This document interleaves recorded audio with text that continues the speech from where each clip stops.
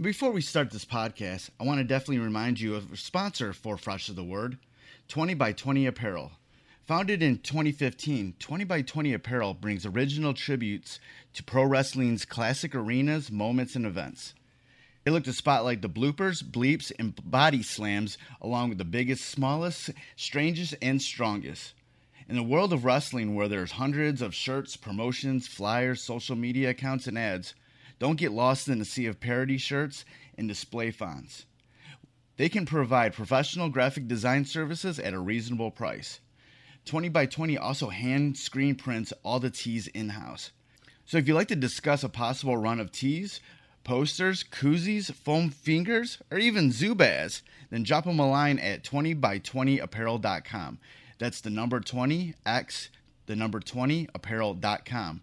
And also check out their enamel pin line. It's super cool. Fresh is the word.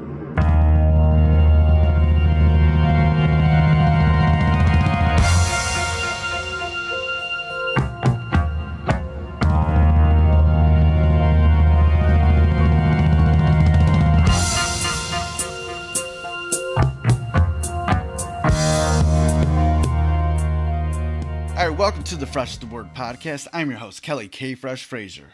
And like always, we have the freshest of guests for you. The guest for this episode is Richard Quinnesson, the vocalist from the Swedish melodic death metal band The Unguided, and they just released their new full-length album, Father Shadow, via Napalm Records. We get into how the band functions, fine-tuning their method of operation of writing and recording for the new album after a history of lineup changes, and how The Unguided was birthed out of Richard and his bandmate Roger Quinnesson's previous band, Sonic Syndicate.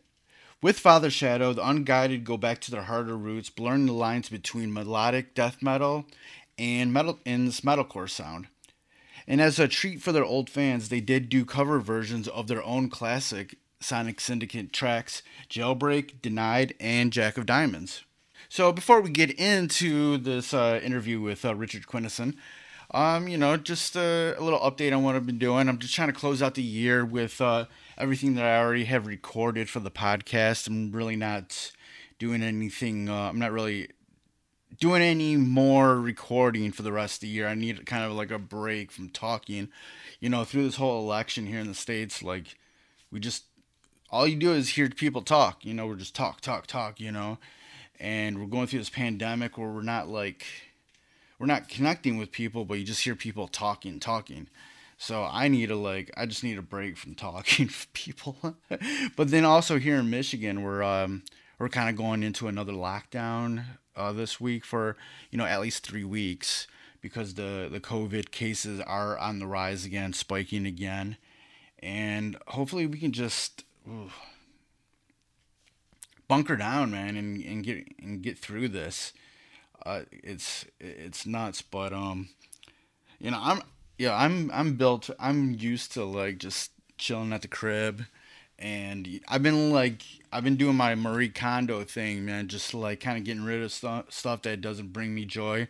Like it all started with reorganizing my record collection, and now I'm doing all these different things around the crib that I'm reorganizing everything, and I keep adding things to reorganize before I finish the previous ones. My latest addition is reorganizing my digital music library on my laptop, which I was able to find a great program on my for a Mac called Strawberry.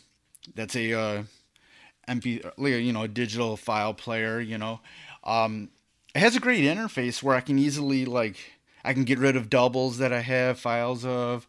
I can go ahead and add, search for album artwork. I can really easily, correct the ID3 tags and update those.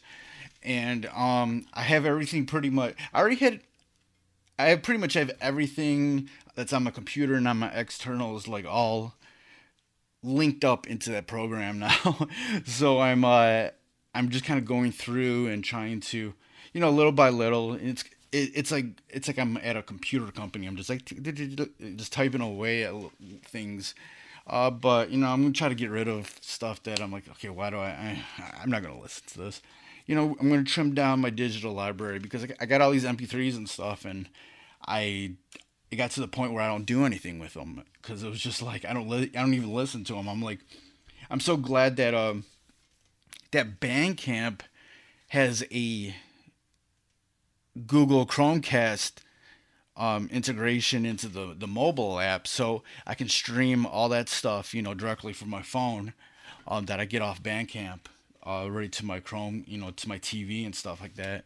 So that's cool. But like I want to be able to, listen to a lot of these like stuff that isn't on streaming that like I have MP3s of, but it was just like everything's a mess, not organized. But I'm gonna get there, and shout out to Strawberry. It's a little glitchy because sometimes it'll just like, it'll close out on me, but like, it's what I need right now, so I can deal with it. But it could use a little TLC programming wise, but for what I need, what I want right now to organize everything, it's pretty dope. I like it. I like it.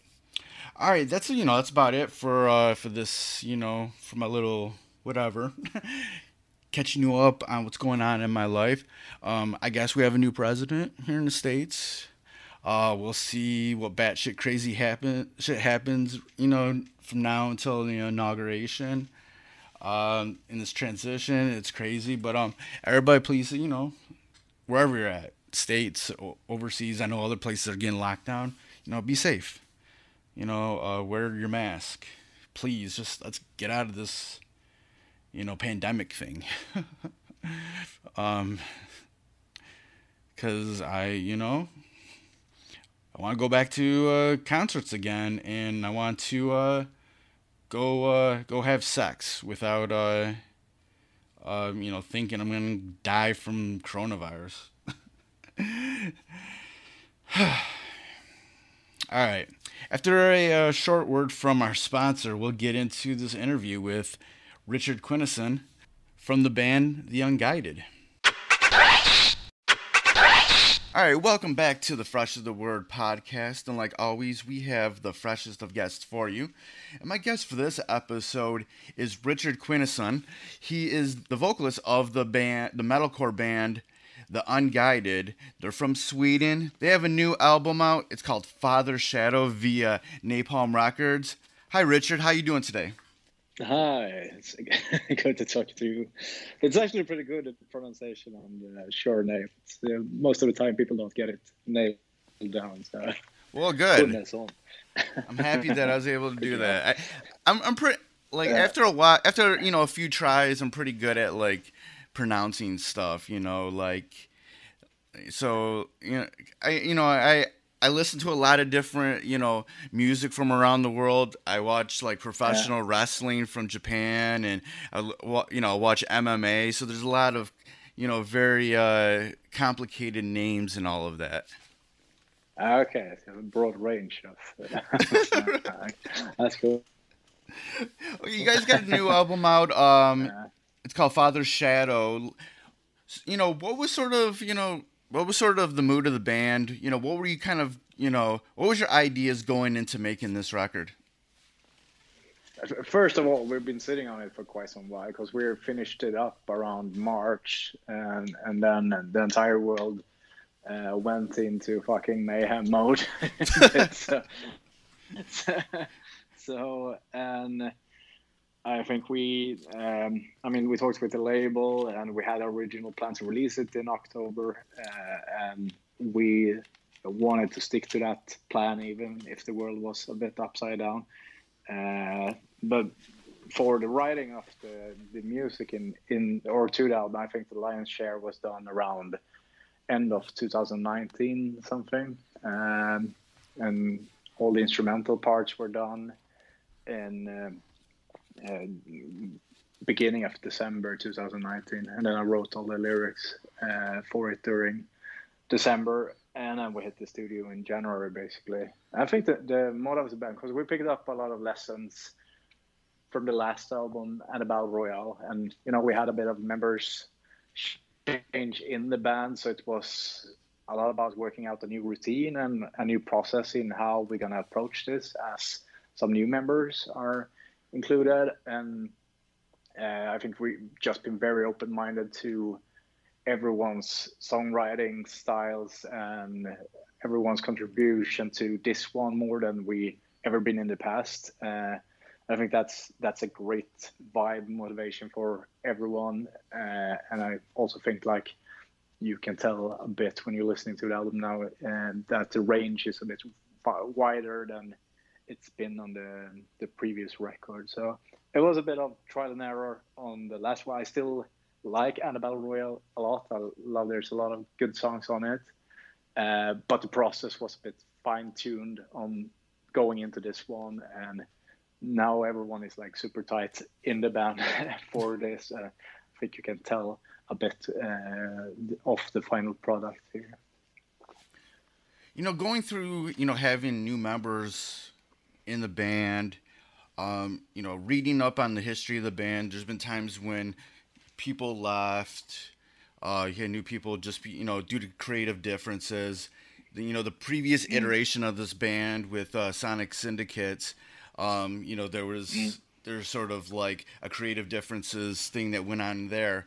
What sort of, how do you sort of balance, everybody's creativity, but then at what point, do you feel like, okay, this isn't working out and maybe we have to like try something new or try something new with another person, Yeah, I think there's been a bit too much member change in this band from what what I like. Like I really enjoy consistency in band and like strong bonds, but as it's like a professional hobby and it's not our life bread, it's it's hard to motivate that sometimes when people doesn't have as much time available, and I think that what's happened with both Roland and now recently Henrik leaving. I'm super happy that Jonathan came on board by the end of 2016 because it's a perfect fit for the band. But I think still I think it still looks a bit, for 2 albums and there's 2 drop-offs. That's not how I prefer it. It's still a super friendly atmosphere between all of us. And I mean, we had the early change, or originally for the going in, or me leaving Sonic Syndicate, going into the Vanguard, forming that with my brother and Roland back in 2010. That was mostly a project that the 3 of us, we enjoyed writing music together basically during the Sonic times. We thought, the fuck, we just continue to do that in another band basically. And then we added more members because we thought it was fun, and we got some live shows booked. So originally we had this Sonic Syndicate drummer in John, but he had 2 bands at that time, so he couldn't contribute fully to the new one. So that's when Rille came in, and then 3 albums deep into the band, Roland got a lot of responsibilities, both with his family and with his some important duties on his day job. So we couldn't contribute either to the tours and stuff, or fully to that. So that's when Jonathan was standing in a lot for him. We felt it was a bit unfair to the fans that they buy tickets to see the full band and then they get standing persons, especially on a key role like that, lead guitar and clean vocals. So that's when we did the whole switcheroo, and Jonathan came in full time in the band. And now more recently, it's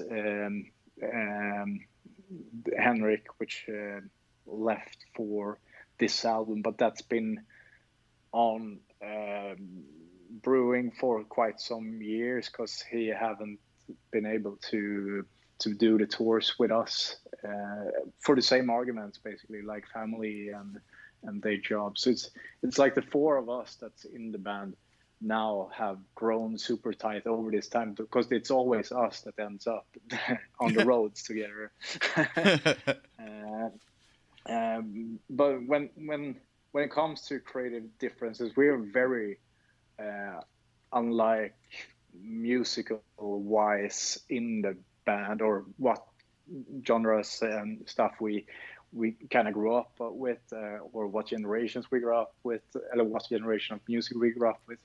And I actually think it's to our advantage, because it's like there's compromises every here and there, and it's like four stones knocking against each other, and the spark that comes from that is the Unguided in a way. Like all our different styles and mindsets and stuff is being blended into, and I think there's a fine line between where things get a bit too messy, like when everyone is calling the shots. So there's some structures around whose responsibilities or final say is whose in a way. And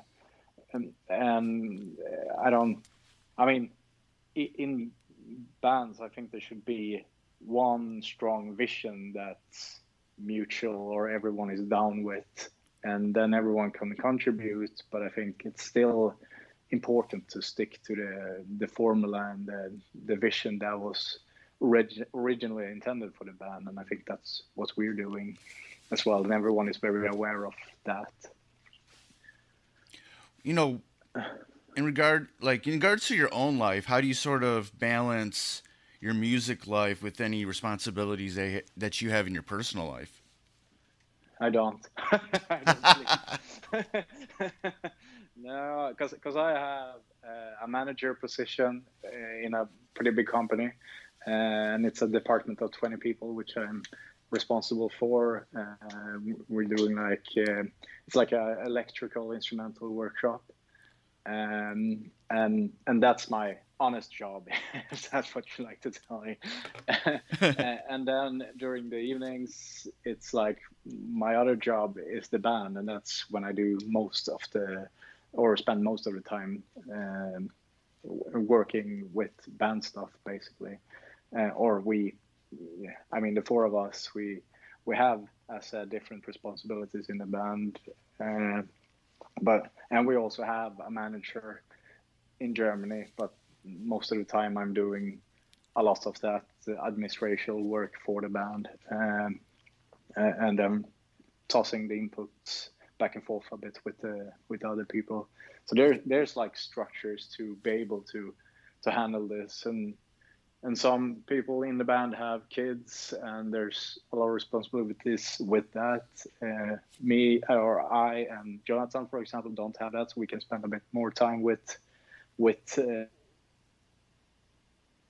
work around the band. So it's about dosing around those or trying to figure out the balance around it. But basically, like for releases, like for the coming 2 weeks, I'm working from home, and just to be available as much as possible for like interviews or the launch, or damn, now I'm talking like the album is not released. But, okay, edit. So like the last couple of 2 weeks for me have been working from home, job wise, and then just to be available for everything regarding promoting the album and doing interviews, and just being accessible for both the label and the management as much as I can. So it's a bit situational. Of course, it's more hectic around album release and the months going in or coming up to album release. But this year has been a bit weird in every way. So I think it's quite a good balance. Anyway, Most music artists, most bands are not really upfront about, if they have a day job or a career outside of music. How do you, does that lend any sort of freedom creatively with the band, knowing that, you have this paycheck elsewhere? And how do you sort of deal with, things that you have to do with the band when having a career outside of music? but I think that was what happened in Sonic in a way, that creativity had to take the passenger seat because we were on a strict schedule, both touring wise and album writing wise, and putting out new songs. While in the Unguided, because here's like we're spreading our risk with having, of course, there's an income from the job, but we don't tour as much as more. We would need to tour a bit more to be able to support 5 people, and even with that, it's not anywhere close what I do in like a manager position. So it's almost like it's the other way around. Like my day job is a great asset for me, giving back to the Unguided in a way. And I can buy everything that I need or what we need in the band from that. And I think the other people have the same mentality. And so for all the earnings in the band, we just reinvest that directly instead of taking that out on the or paying members in the band basically. And everyone have that mindset. So for us, it's a pretty natural way of handling our professional hobby, and it also makes us, we can write an album when we want, and when we have something to say, and when we feel creativity fulfilled, that's when we write something. so that's why it's a couple of years between the albums, and we don't need to force album out every year or every 2 years. It's more about, like, now we feel we have something to say, and then we can sit down and talk about it and write together such album. While in Sonic, it was more like you were sitting in a tour bus having 6 weeks of touring, and once that was done, you need to get in the studio. So you needed to write the album in the tour bus, basically. Yeah. And what you really wanted to do was to focus on the shows and do them as good as you can. But you also had, you needed to like push something out creativity wise, but you felt pretty empty in that. Like you was not inspired sitting like in those positions and just having it like a pizza delivery order service in a way like that. But also we were 6 people plus management and booking, and everything needed was dependent on the finances of that band. So we needed to put out something, but it wasn't maybe like the art or the creativity stuff we needed. It was more of a quantity production, you know. Yeah. And I told myself during that time, especially during like the We Rule the Night session or the studio recording of that, like I'm never going to put myself in this situation again. Like a hobby should be a hobby and you should be able to spend the time with it when you think it's fun and creative. And I think that's what we've done now. We made certain that Unguided is being like in that creative environment and always fun, and it's always great to meet up when we do it, and I think that spills over on the songs and on the art in a lot of way. Pretty long time about that, but yeah, it's like it's complete contrast from how it was done in Sonic, but then that was our income and that was our day job. And when a day job becomes, or when your hobby becomes a day job, there's like a fire that is distinguished in that, I think. And now we try to keep that fire burning and keep it fun.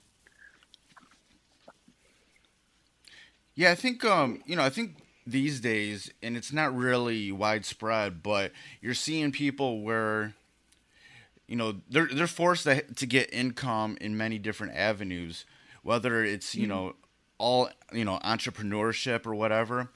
But there's the old adage about the starving artist, or you got to be on the road every day or whatnot. But there's definitely people that are shining examples of, hey, I like doing music and I just want to contribute to music. But I support it by having a career outside of music, and that actually makes the music a lot better because they don't have they don't have to do all the things that you just said, like No, are no, forced to exactly. do it. Mm.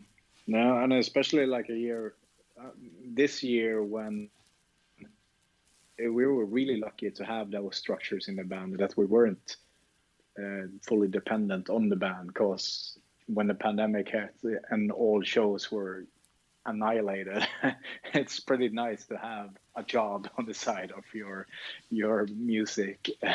So I know there's a lot of my music colleagues that are suffering and is still suffering during this year and trying to get around with being creative in different ways. But there's also a lot of people that needs to get like alternative jobs or go back to the job market just because the music can't be supported without live shows anymore.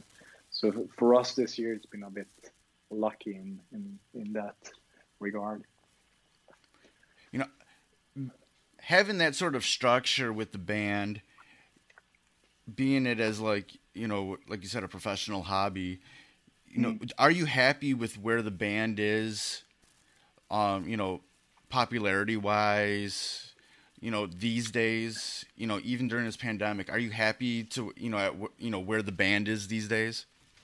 Yeah, for sure. Like I've seen the response to the two singles we released so far for the album, also the EP last year with Seth and Gaia. The response has been incredibly good, and also we've seen streams are going up. We're like all-time high on our Spotify streams, for example, and it seems like there's some staying power in that as well because it's biting it, or because usually what happens is like it's a bump when the single release and then it goes down slowly, But now it bite itself onto that threshold in a way, and you can see there is like clear staying power in that. So it's I think there's a lot of boredness and quarantine people in the world that like new music and is ready to explore stuff like that as well. So I think that it's smart to release now in that way because streams are going up. But then on the other hand, it's a bit of a or it's a shame that you can't support your new album with tour or tying into a tour, because I think that's not going to happen until like fall next year or something. Yeah.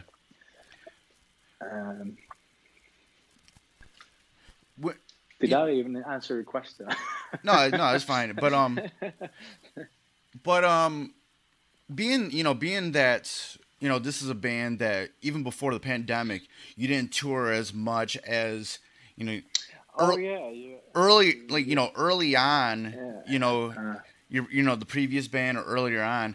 What Uh, with that, how do you sort of supplement like the reach out of your music to the audience, to the fans? Like, how do you kind of keep yourself out there all these years, when you're not touring as much as maybe other bands? um, no, that's right. Your question was if I'm okay with how far we've gone with the band. Yeah. And yeah, of course it's a big difference to Sonic Syndicate. And to be fair, going into the guide, we had no expectations whatsoever. Like we just wanted to write music for ourselves, the music we like to listen to ourselves, and that's what we did. And then it catched on, and I think it catched on more than we expected initially, because in Sonic we hit the market with that music in a perfect time. Everything like was aligned for that product or that the entire style of the band and the style of the music and how much we toured. We had those great support tours with both In Flames and Nightwish and stuff. It just catched on a lot and brought Sonic to or skyrocketed Sonic to what today feels a bit unreal levels. Like it went pretty fast, and you didn't have time to sit down and reflect over that. It's now that I can think this is hard to do something like that, and we were very lucky to be able to do that. And I mean, we sort of continue with the same music a bit going into the Unguided. Of course, it's got its own style, but it's doing that those 5 years later was a bit dated. Like the trends in metal was going a bit the other way, and so we realized that it might not have the same impact, and especially that we weren't able to tour that much, or wouldn't be able to tour that much, would limit the band's success as well. But being 5 albums deep in the band, that's more than I could ask for. The original plan was 3 albums, and that went pretty fast. We were done with that 2016 already, and now we have 2 more under the belt with our new singer guitarist, and we have plans for around 3 more albums, and already started working in those directions. So it is successful, and we have a pretty hardcore fan base which we can rely on a lot. And I guess that's what we write music for ourselves, but we're pretty in line with our hardcore fans, and they trust us in that, and I think they're gonna support us as long as we stay true to that formula in a way. And also like having a sensitive singer switch in the middle of all that, and that must be considered very successful, how it was executed, and how it also like how it didn't backfire on the band in any ways. Like the sales and the streams are going up even after that. So it was a bit uncertain years, of course, but we can see clearly now that we made some good decisions, and that it was the right way for the band, definitely. But I don't expect it's going to be as successful with the configuration we have as Sonic wherever. and besides, we're not getting younger either. So Right. I think the metal scene likes to see some younger, or younger talents taking those spots instead of us. You know, how do you balance making the music that you want to make without falling into, you know, any trends that are happening in metal? I think we're following trends, or like me, I'm an explorer of music. I listen to like one new metal album every day just to see what's going on in the business and see what's going in the trend, because I'm super interested in that. So I basically just like check up all releases coming out, and I take one album a day just to digest it. And there's a lot of weird things coming out, but there's also a lot of good things. And every now and then you hit like you hit pay dirt with something that's like, could be pretty revolutionary, you know, in the scene.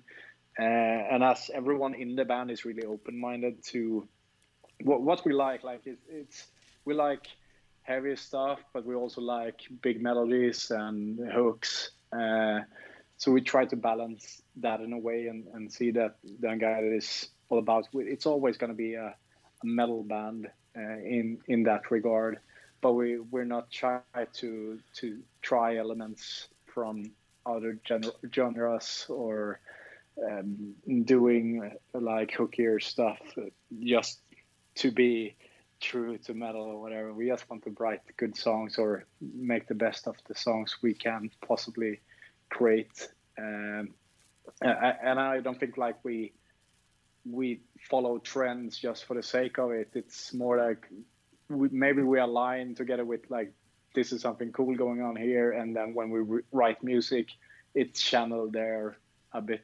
subconscious or naturally. Like Right. we can do it this way. But it's still, like, when all is said and done, I still think it sounds the Unguided. And also, like, as I said, there's 3 songwriters or music writers on this album. They get equal airtime on the entire album, and I still don't think like the album is. It's not inconsistent in any way, but there's a good range on it, you know. So yeah, we're interested in trends, but we don't, as I don't follow them just because they're trends. It's Right. more of maybe we implement them if there's a good moment in the song for something like that. Yeah. Mm. On the new album, Father Shadow, you guys do include a few Sonic Syndicate covers, bonus tracks. What was the decision to do that? We started to play Denied live in the Unguided around 2018, I think the summer there. So it was a bit of a surprise for the fans because we haven't played any Sonic songs for 8 years in the band, and I think the opinion around that or the mindset around that was that we wanted to stand on our own feet with our own songs, with our own albums, before doing anything with like the old band at all, basically. And we felt 8 years in, 4 albums deep, maybe this is the right time to actually do it. And they were a great, like live wise, was a really energy and injection too, because we always rounded the shows up with those. Like the last show or last song we played was a Sonic song, and the crowd was very, because they thought they would never get that in our band, basically, because we didn't do it for so long. And they just go completely crazy about it. That was fun, of course. Right. So on the tour of and the Battle Royale, we added another one, Jack Diamonds, and then we had those on rotation for every night, basically. And when it came to album recording, we figured now when we play those songs, we have our own versions of them. We might as well record them as a bit of a treat for the fans. And we also added Jailbreak from Eden Fire because we know there's a following to that album, the first Sonic album. So basically what ended up on the album is every single from the first 3 albums. And we know there's like different Sonic fans that have a bit different opinions on the 3 first albums. So I think everyone is going to be happy about that. Oh, nice. Yeah. Yeah. When with writing this album and like before the pandemic hit and having to wait all these months for it to be released, is there anything that you talked about, any topics that you talked about on this album that have sort of a new meaning, in this new world with the pandemic and all the things that kind of happened because of it? Yeah, because I get that a lot, especially for the song Never Yield. It keeps coming back in interviews if that was about the pandemic. And I was like, yeah, I wish it was, but it was written in December. So it's not. But if you read up on it, it's actually like lyric-wise, it's got some, because I usually do some biblical references to the songs, or like I think the Bible is a bit of sci-fi, but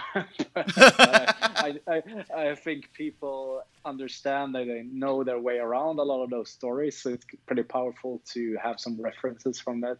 And that particular song was about the 4 horsemen in a way, and that was just like we ended up with being 4 members in the band, and we had some decisions whether we would continue in that way or we would not, and then we said, "Fuck, we are just gonna rule this out," like, and then it felt appropriate. But when I'm reading the lyrics and have the pandemic in mind, it's pretty meaningful there as well. So I guess like with all music, when you listen to it and whatever it means to you and whatever you read into the lyrics, that's what it's actually going to be in the end. So it doesn't need all the explanations all the time. I think it's just like if it accesses some good or bad feelings for you, then it's that's what it's going to be for you basically. But I haven't thought on the other content of the album if it's fits very well in the current situation. I think the War of Oceans was more about the whole global pollution, distress or that. And I mean the Corona or the pandemic had some great effects on that. Yeah. That was a lucky coincidence, I guess. And I think the world is going to look a bit different when we're out of this, and we'll see what happens if the economy will get back on feet. And I think nowadays it's looking quite all right, and people thought it was going to be worse than it is. That we're going into recessions or depressions and everything, and now when it's slowly opening up, I think it seems like it's more all right than what they first foresaw. So we'll see. What's like sort of like the economical and political climate in Sweden right now?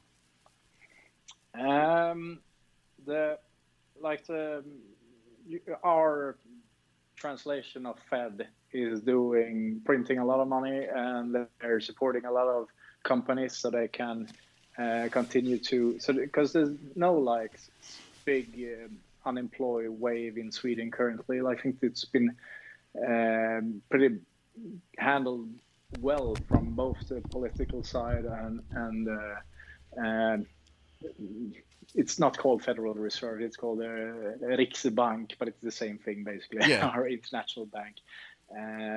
And I just think they practiced now for 10 years since the finance crisis. So it would be shocking if they couldn't handle it better than they did 10 years ago or even more, 12 years ago when Lehman Brothers, or the whole bank crash and the whole world economy faltered. So it seemed like they were a bit better prepared. And I guess if you practice something for 10 years, you get better at it. Also the banks and the politicians. It's the only. I'm a bit disappointed in the whole culture side. There's a lot of companies and sectors that get guidance in how to handle their business with the tweaks of ongoing pandemic, while the live scene or the entertainment scene or music artists, they are not getting any guidance at all. So that's just slowly dying. Yeah. And I think that's bullshit how that cannot be prioritized in this moment. Like I hear a lot of people that's roadies or sound guys or whatever, all the logistics around a band and a tour, they're basically completely off the music business now to do other things, and I think they will not come back if it's not for really good reasons. So I think that's going to be a problem. Yeah, the same thing's kind of happening here, like very much. Like the live events industry is at a complete halt with no help at all. Yeah, I think and the whole scene is dying to get some guidance. Like, tell us how to handle this, and we'll do it. And I'm sure if the politicians and the scene itself can come up with some great guidelines to handle. In Sweden, it's ridiculous how restaurants can be open and they can have a couple of hundreds people if the tables are far away enough. But if there's artist on stage or someone with a guitar singing in that area, you can just then it's outlawed basically. Then you can't do it. Yeah. So it's like, what's the difference? People sitting eating, people sitting eating and enjoying some music. So it's a really odd way of handling that. And our culture minister is getting a lot of flack in regards of it, but it's no reactions. I think they talked about having 500 people in or raising the bar from 50 to 500 people, but I think it was denied on the government side. So no luck so far. Yeah, it's pretty much the same here. It's just a mess when it comes to the live events industry, and there's just no help, and it we don't know, we don't know what venues are going to survive after this. So many venues have already closed up shop for forever, and it's really, it's really terrible, and getting no help at all.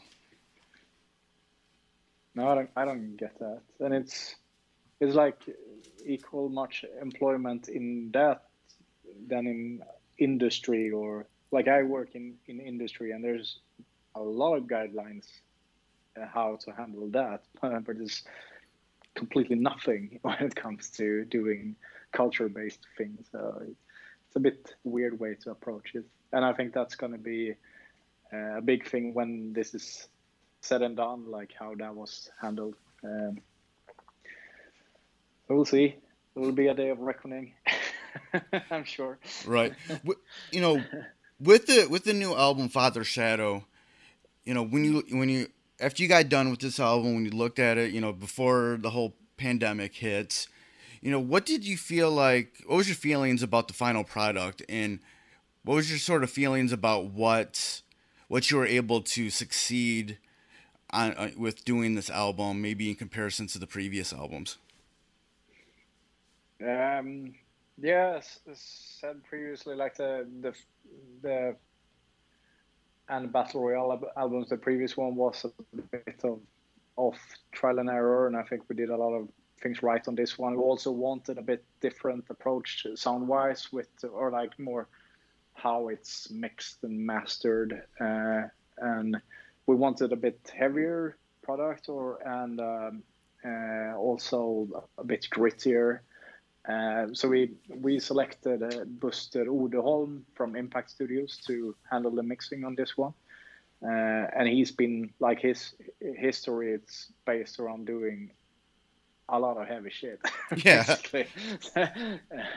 While the previous ones we've done have been more like modern metal producers in a way.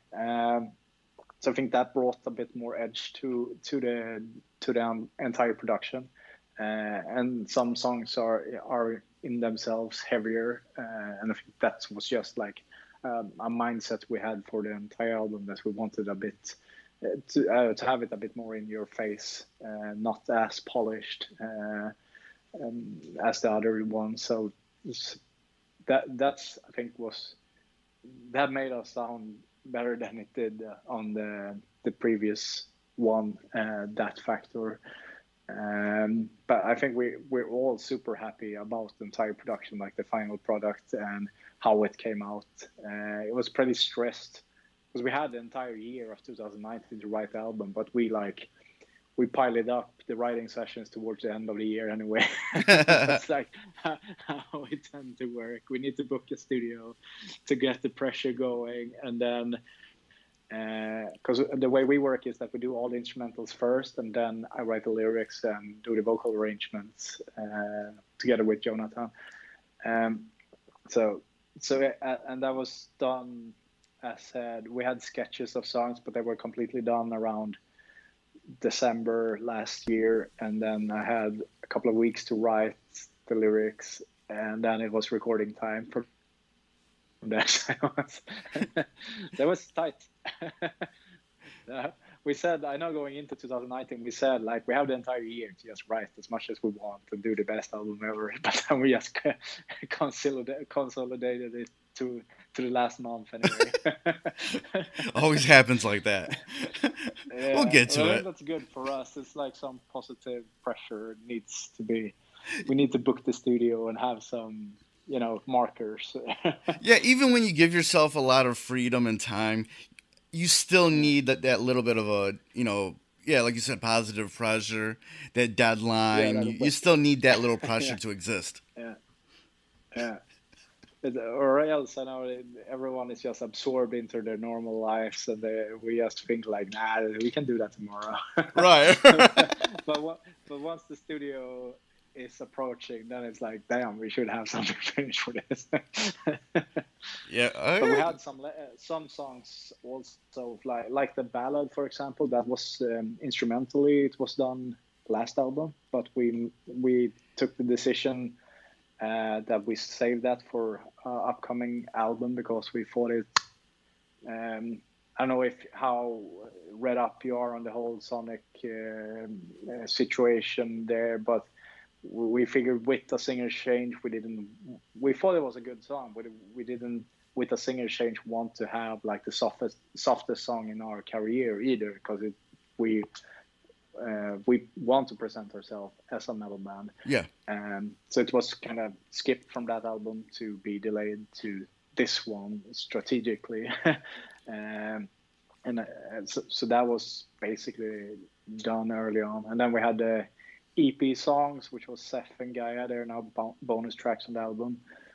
They were to test the production, like the recording studio, we decided, and Buster Odeholm as a mix master for our music, and we were blown away by his work from the EP. So it was like love at first sight when we decided That's good. this is where we're gonna end up in. And we never did an album in the same studio or with the same producer ever in the band. So we try to keep ourselves out from any comfort zones and just move around and pick up as much experience and influences from producers as possible. I think that's a pretty nice feature with the band, that we're very open-minded when it comes to that, like picking up new influences and angles from producers instead of getting stuck in one studio with the same producer for all years, basically. How's that helped like with the band with just doing like the writing and like the pre-production of a lot of these songs that you've like worked with so many different people? No, I think it's like every producer have its own tricks and their own approach to ways. So you learn a lot and you try to filter out the best ways from it. So during our pre-productions, we're heavily influenced by our past producers in a way, and we just try to do best practice out from what they've taught us or what we picked up from those sessions in a way. Unfortunately, like we live all across Sweden, so mostly when pre-production comes, it's more of a Dropbox product where someone comes up with like a core of a song, and then we fill the blanks, the rest of us, and we structure it up together and have those Skype meetings to try to arrange around everything. It's working great for us, but it's not until we hit the live stages with the songs when we actually learn to play the shit.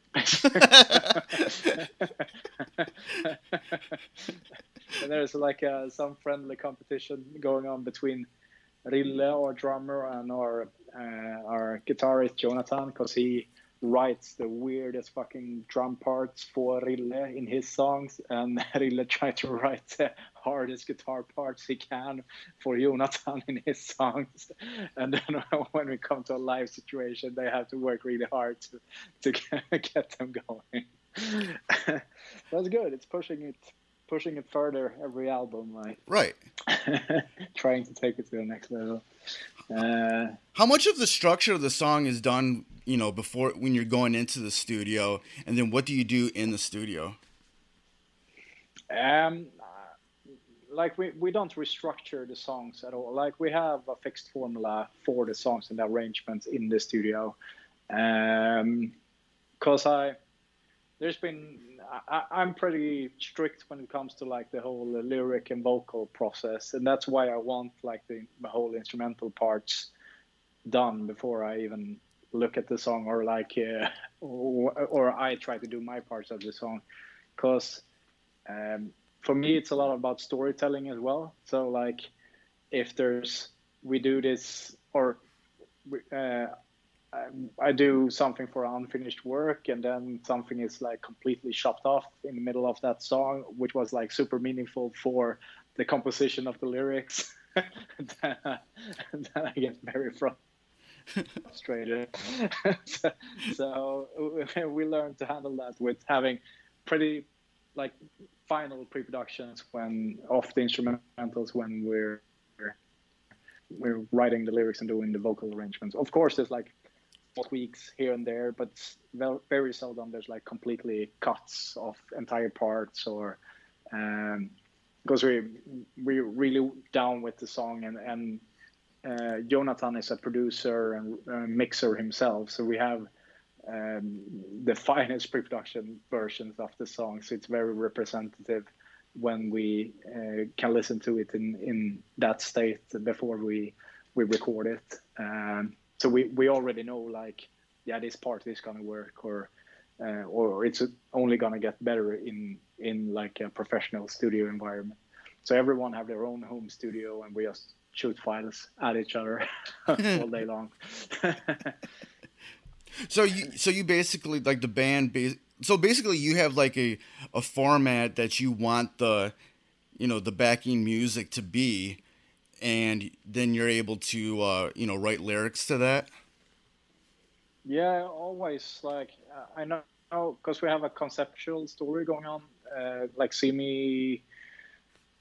let's say like 5 songs of the album is like conceptual stories, and it's like that for all the albums we write. So and I want to drive that story forward with the lyrics, of course, and also there's like the entire text you can find in the booklets, or the entire book, if that's what you want to call it. It's pretty long. So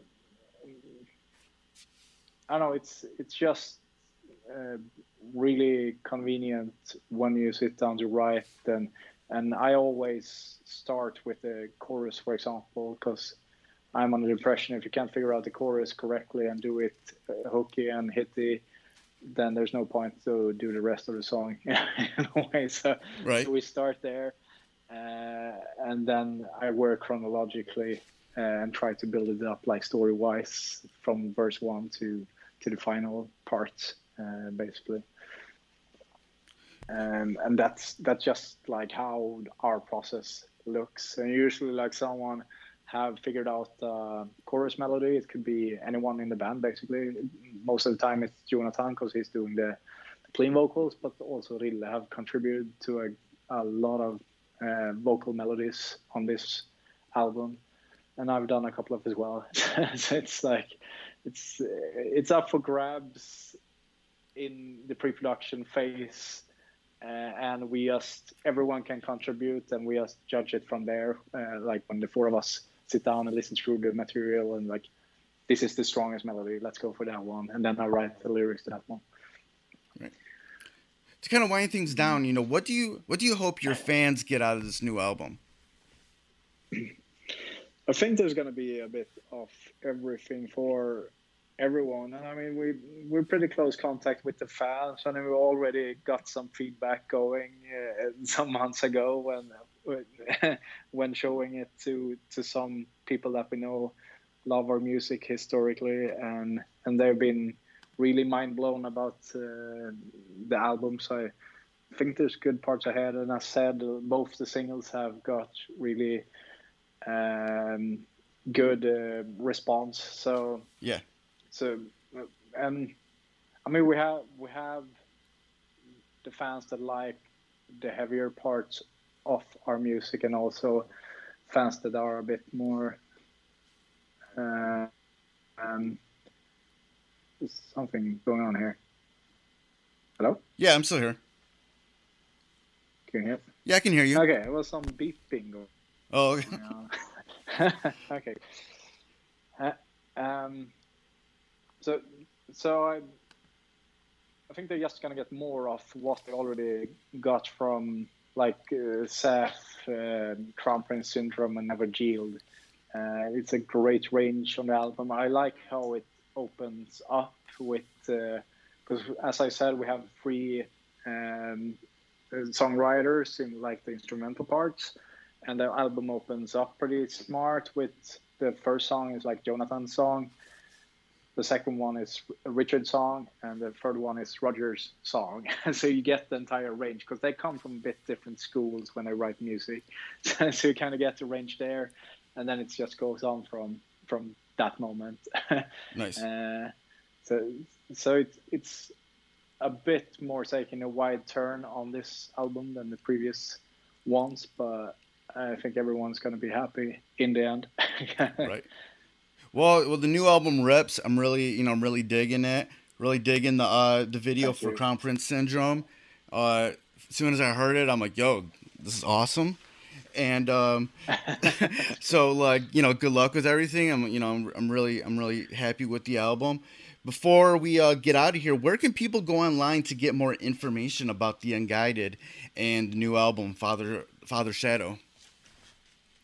I would say just one part about the whole music videos, because it's a performance video, as you saw. Yeah.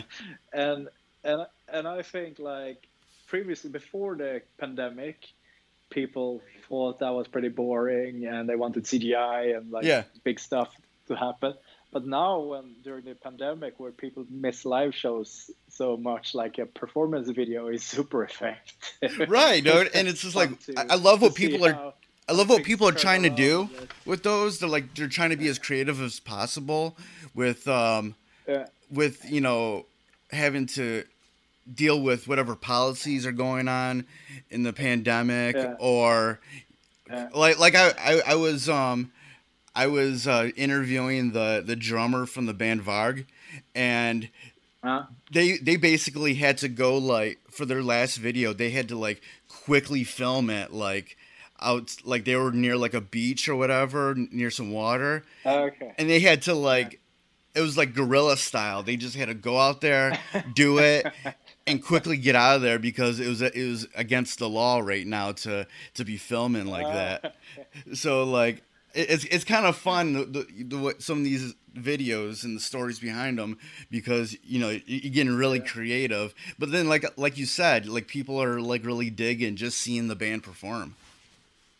Yeah, I mean, the entire world is deprived of live shows. So, like, if you can get a performance video out, it's like the closest you can get at this moment. Yeah, pretty effective. Everybody's bringing out the live footage from previous tours. Yeah. We're gonna put out a live album, or we're gonna just put out a live video. Like remind you, that this existed. Yeah. But where can people go online and get more information about the band and about the new album, anything that's coming up, outside, with dealing with the release of this album?